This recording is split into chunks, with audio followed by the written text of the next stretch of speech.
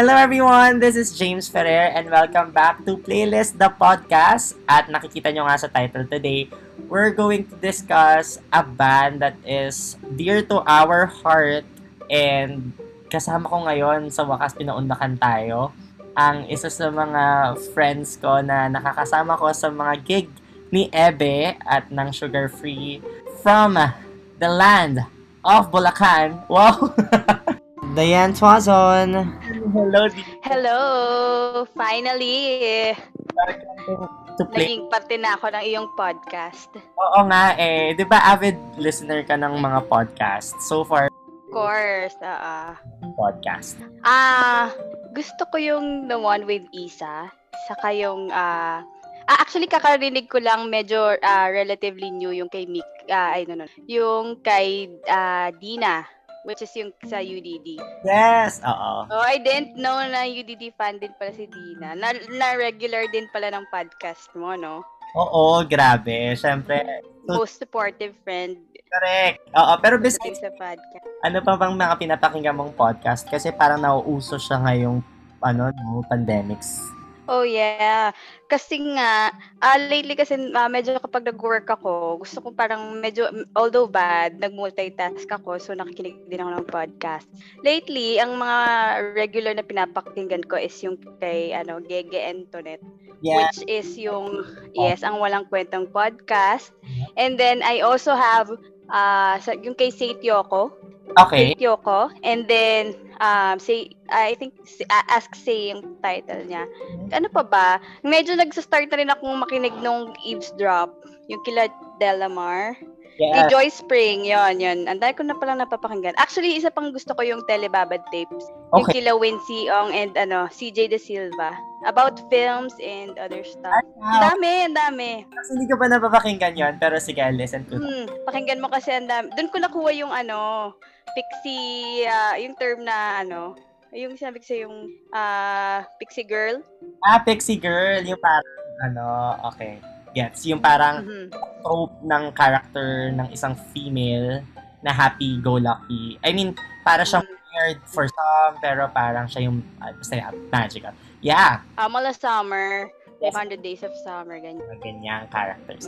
Right? So, actually, ako din, madami din akong pinapapakinggang podcast. And, alam mo, nakakatulong din talaga siya sa, sa pandemic, no? Na parang you get to hear thoughts from other people, lalo na yung mga mental health yung topic. So, yeah. Totoo. Oo. And ako rin, 'di ba naging since the very beginning, sinabi ko na gusto ko yung concept ng podcast mo. Yan, isa din sa pinapakinggan ko kasi aside from yung paggawa ng playlist, number one is marami akong nalaman ng new songs at the same time.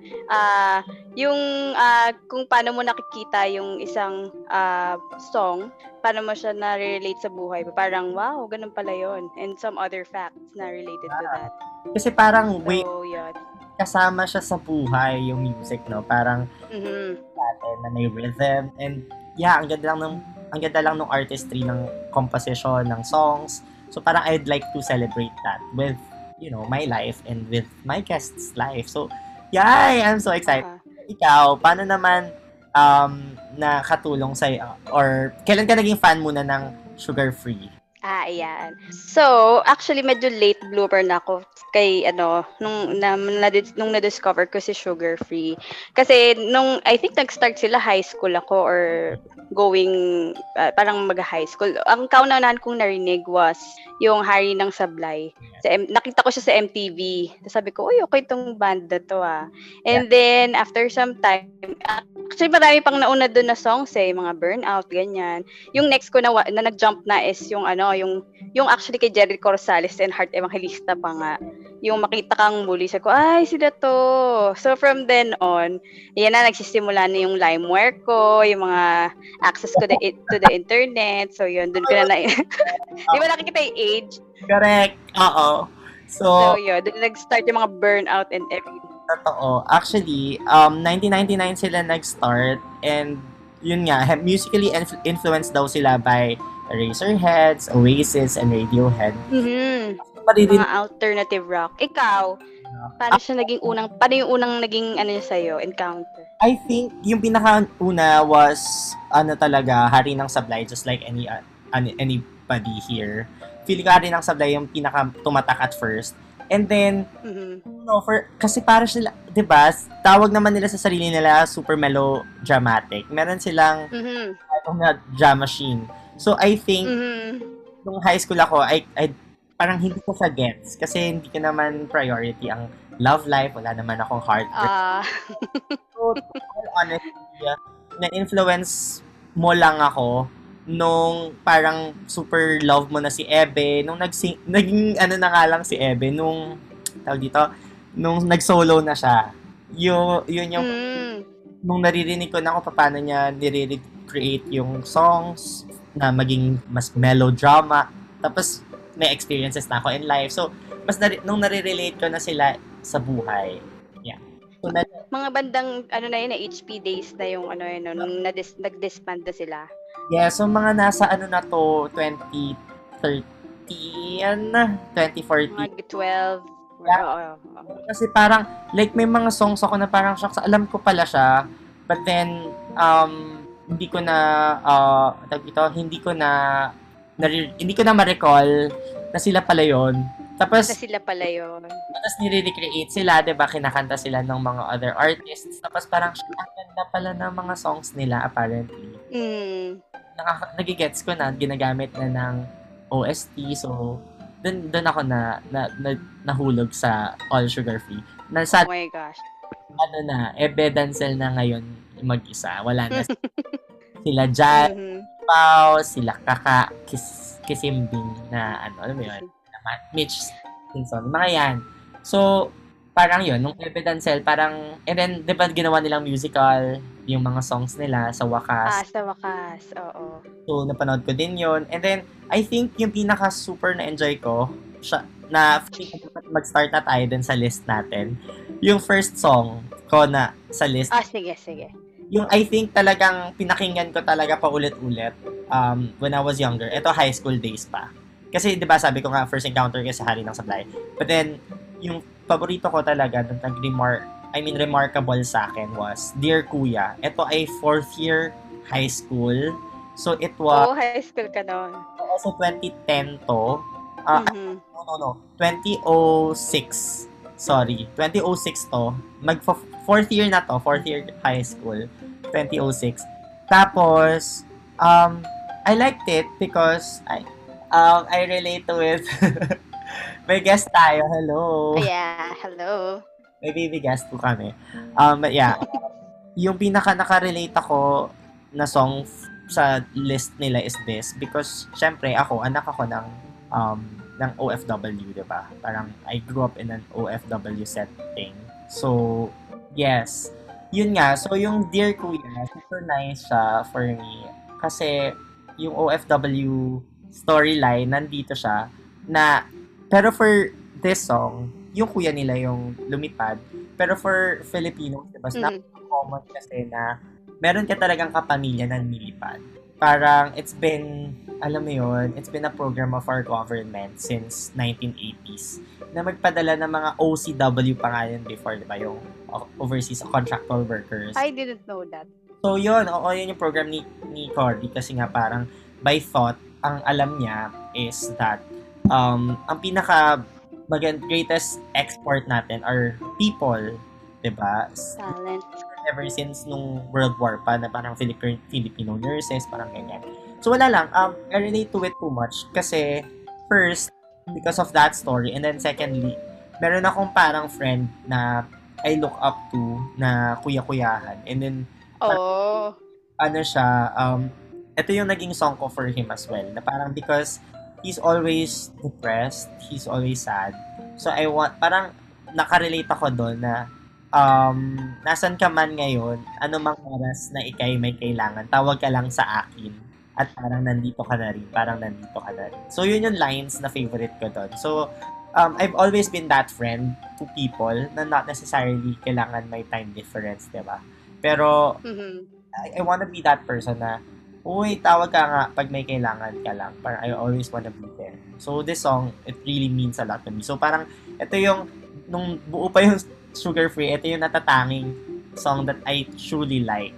Yung as in, Okay. na sikat talaga siya. And then sa mix, makikita mo yung music video nila, diba? Na may, Mhm. yun nga, tumatawag. So, it's so nice. Parang, yun yung gusto ko kay Evan, na encapsulate niya yung real life scenarios and making it into a music. And then how he writes his lyrics is a storyline altogether na parang magigets mo. Kaya nga, I guess, fitted well with a musical format, diba? Na parang yung songs na nag-fit to be used for a musical. Kasi ganun yung, Di ba yung sa wakas, no? Oo, tama. yes. Kasi parang yun yung ano Okay. na talaga, Yeah. yun yung parang edge niya eh. Napakagaling niyang story writer. Parang storyteller. So, makikita mo sa mga songs. Sa bridge, alam mo yung mangyayari, nagsisimula. Tapos sa dulo, parang you'll know na may, alam mo yun, may sad part na nangyari. So, similar to Dear Kuya, it makes you think of the storyline. Ganyan. So, my next song, Tsaka ay sorry. Yung naalala ko lang is di ba kasi iba before yung communication nung between the OFW and yung taga Philippines before as in phone call kaya isang tawag mo lang parang nandito ka na rin. Ngayon kasi di ba may Skype and everything. So yun na-relate ko lang din siya nung time na yun na ayaw nga ganun pa pala yung form of communication nila. totoo, na parang pag nag-send ka ng mail, napakatagal. Though may email na, pero it still is, para matagal. Pero yun, na-encapsulate Mhm. yun na tawag ka lang. So ngayon, convenient na nga lang. Pwede ka na mag-iwan ng message sa Messenger and then tawag ka na lang. Tapos kung may gabi man doon, mabilis. Pero dati, parang ang bagal. Aha. Though meron na mga Yahoo Messenger din. Pero Ah. it is not as convenient as we have right now, no? Pero yeah. Aha. So that brings me to my next song, yung Prom. Oh, interesting ito. Yes, I like the song. Pero ang tagal ko talaga nagkaroon ng appreciation with Sugar Free. Nasasad ako na parang sayang hindi ko siya alam mo yun, hindi ko siya na-celebrate nung sumikat siya. But then nung yun nga, nung nire-release na ni Ebe yung mga songs nila, mas naiintindihan ko. Etong song na to, pinasok nila to sa Never Not Love You na movie ni James Reid. And it totally makes sense. It's such a beautiful song. Yung mga lyrics na gusto ko dito are yung nasa chorus, obviously. Parang atin ng gabi, para bang wala tayong katabi. At tayo'y sumayaw na parang di na tayo bibitaw. So, di ba, alam mo yung image na yon na, shucks, kayong dalawa lang ng taong mahal mo and it's as if parang the world around you just disappears. It's yung image na yon. So I like that a lot about the song and pinamagatan nilang Prom na it happens na diba, if you parang dun sa gaya sa pelikula recently, meron silang actually, oo. Meron silang Yung prom scene. Yung prom scene nila doon na parang meron din silang pa-statement na parang sumayaw ka as if, alam mo yun, mahal mo, sumayaw ka ng walang hiya. Ng walang hiya. Alam mo yun, na hindi ka nahihiya. Kasi, yun, mahal mo yung sarili mo, mahal mo yung mga tao na paligid sa'yo. So, yun. So, yun yung nakakatuwa. And, as I've said, sinimulan niya yung song na nanginginig mga kamay, puso'y hindi mapalagay.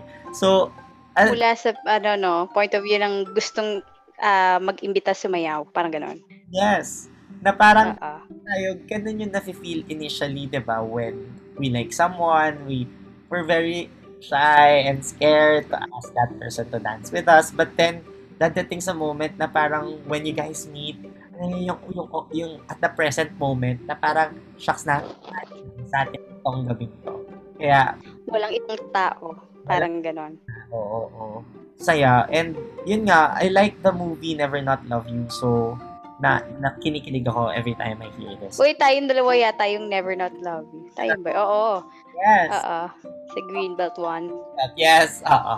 Hindi kita palampasin, hindi mapanood yan on parang on the week of its release. So yeah, I love Ah, So yun, so that brings me to my next song. Ito naman, I think na-discuss ko na to, isa sa mga playlist ko kasi nakalagay to, Hangover.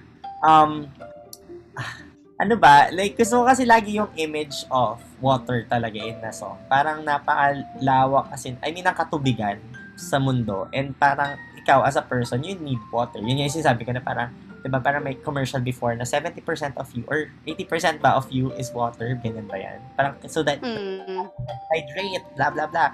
Yung commercial ng ng mineral water. So parang, yung ang na-appreciate ko to more nung naglalaon yun na ako.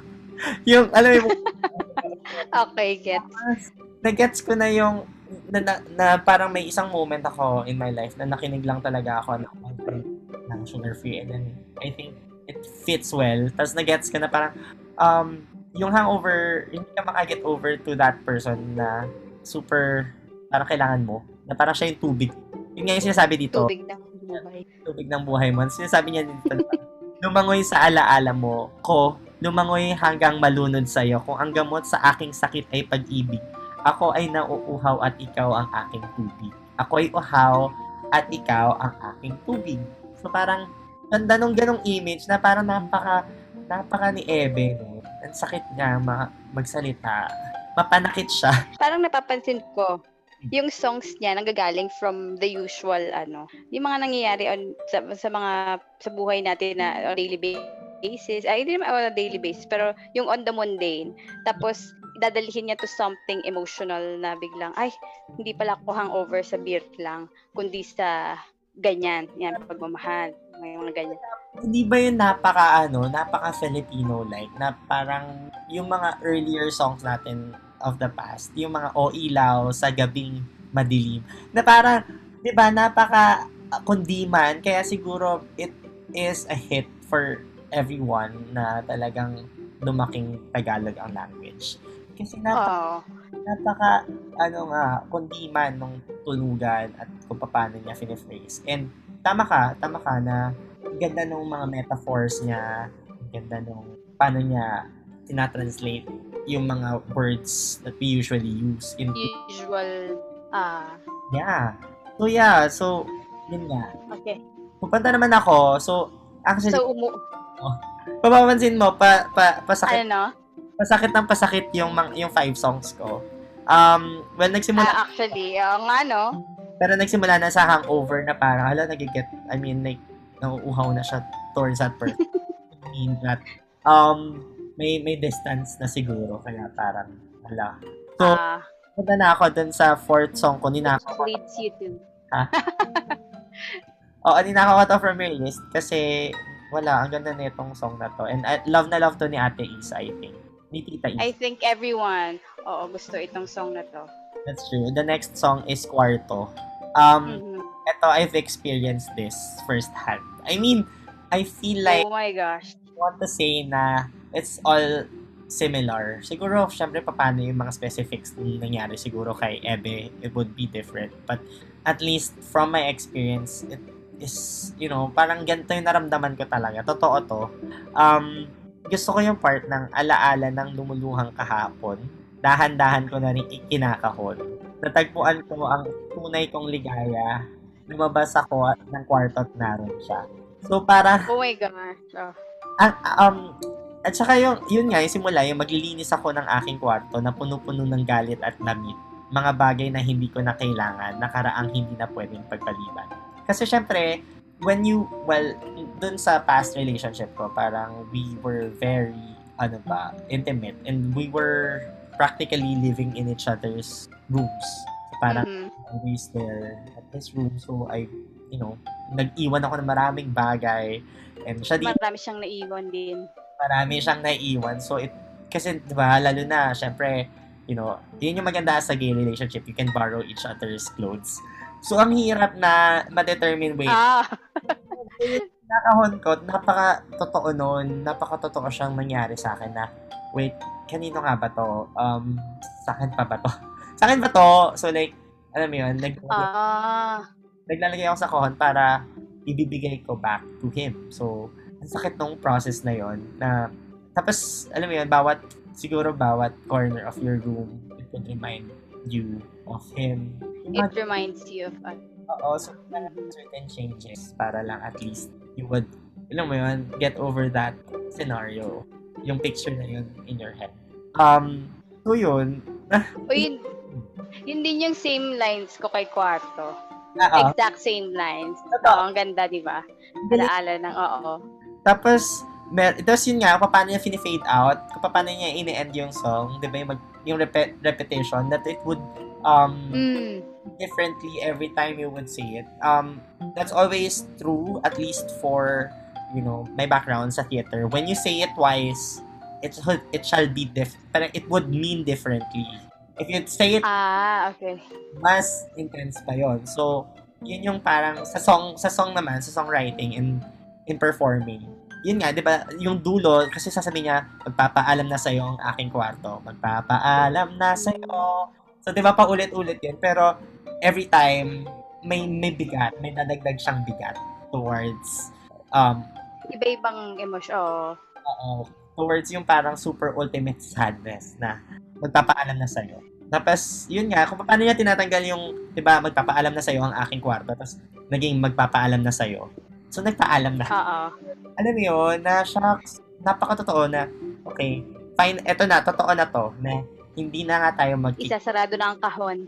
Correct. And I remember, dun sa musical na sa wakas, isa to sa, big moment song tong. Oo, maganda to. Oo, maganda to. Kasi, ang ganda. Panoorin, sana i-produce or ilabas sa KTX.ph. Pero, ang ganda. Wait, yeah. Okay. Kasi medyo emotional tong song na to, and it would always bring me back to that moment in my life. It's uncomfortable. It's never easy to pack things and just say goodbye to a person. It's difficult. Siguro ganun din siguro yung nagiging impact. Kasi parang dun sa pagkasulat ng kanta, naging graphic siya na parang yung jacket, yung ganito, yung ganyan. So, siguro kaya mas tumatatak siya sa isip mo kasi, ayaw nga, meron din akong ganyan. Ginawa ko rin yan. So, kaya siguro iba yung dating sa'yo. Totoo. Napaka, impactful. Nakita mo lahat yung specific. So, I must say, na kunwari, when I write songs, I would pattern it to what, Ebe does. Ganon. Which leads you to? Which leads me to my favorite line, which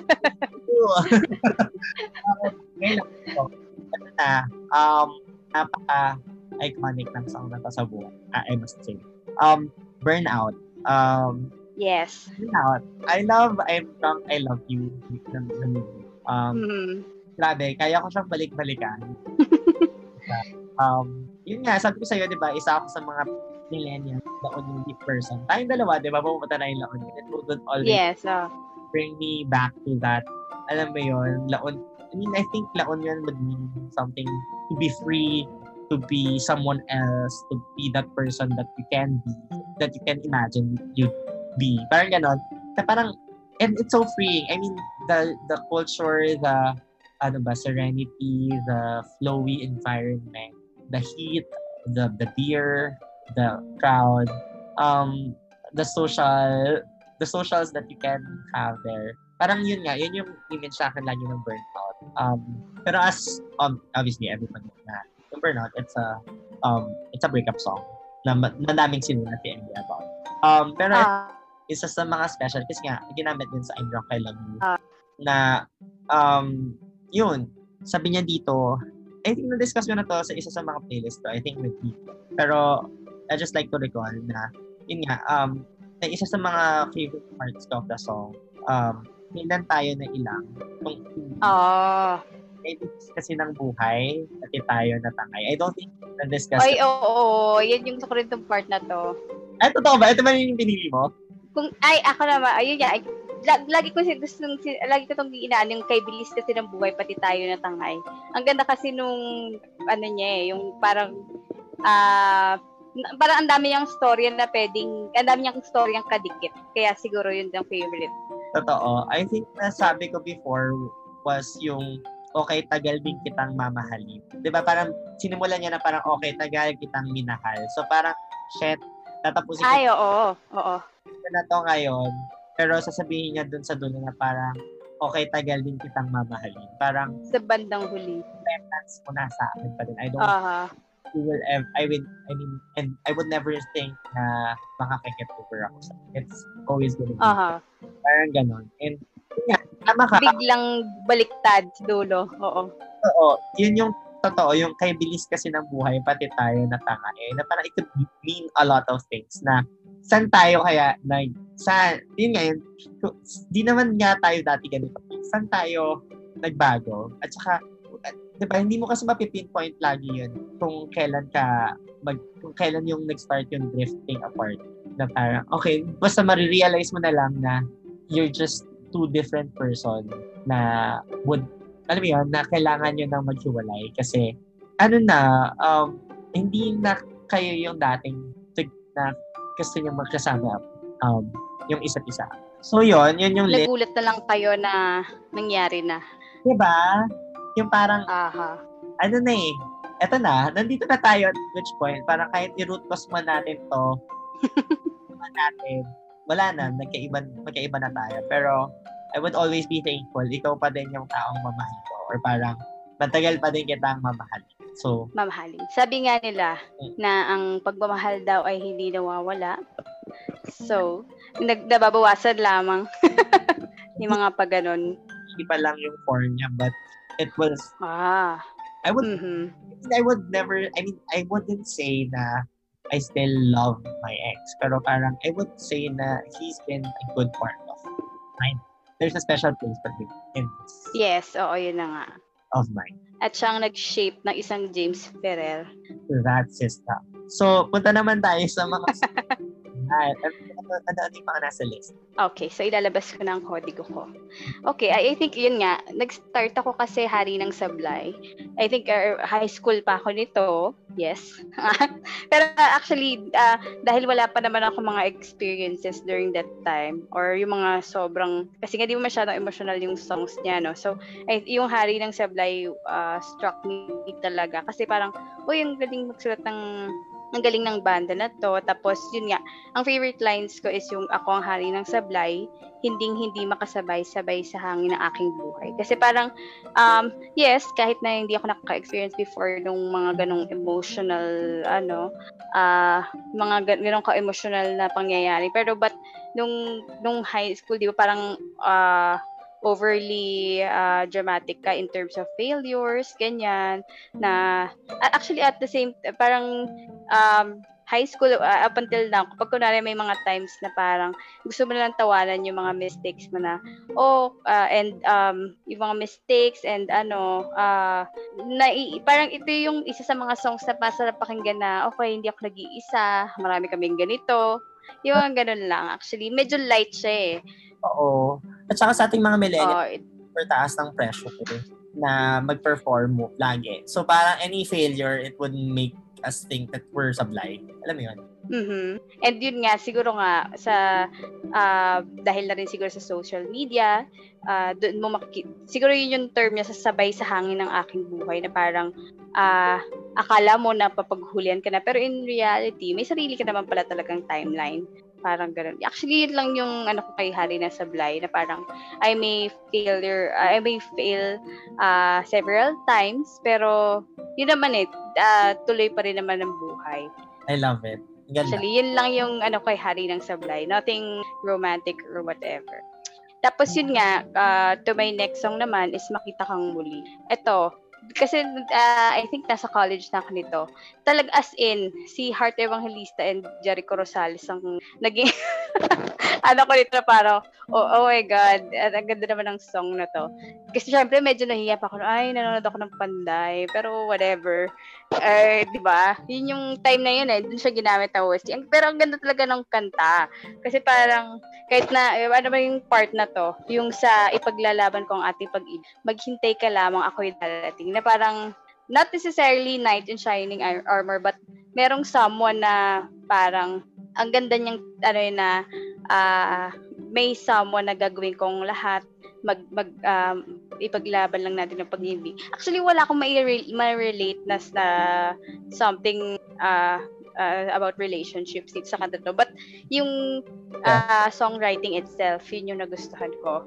Kasi nung time na yun, ano bang ginagawa ko? Nag-aaral lang naman ako. After kung manood nito, manood ako, next naman dun yung PBB eh. Parang ganun yata yung sequence niya. Yes. So sabi ko, ay, ang ganda naman itong song na to. Tapos imagine mo si Jericho Rosales yung leading man, ganyan. Yes. Tapos actually, siya eh, parang isa siya sa mga, not necessarily most played, pero isa siya sa, nung time na yun, yung songs na lagi ko pinapatugtog sa iPod, na nano ko pa nga yata nun eh, parang Makita Kang Muli, yan, isa yan sa mga na-download ko sa LimeWire. Thanks to LimeWire, oo. Ayun. Ito parang nagustuhan ko din to mas lalo. Meron siyang mas mataas na, wala lang. So, sana i-remake nila to, no? Kasi ang ganda niya eh, as a love song, na parang, medyo idealistic yung song na yon. Sana, someday, magamit natin ito bilang ating OST ng ating buhay. Diba? So, parang against all odds siya eh.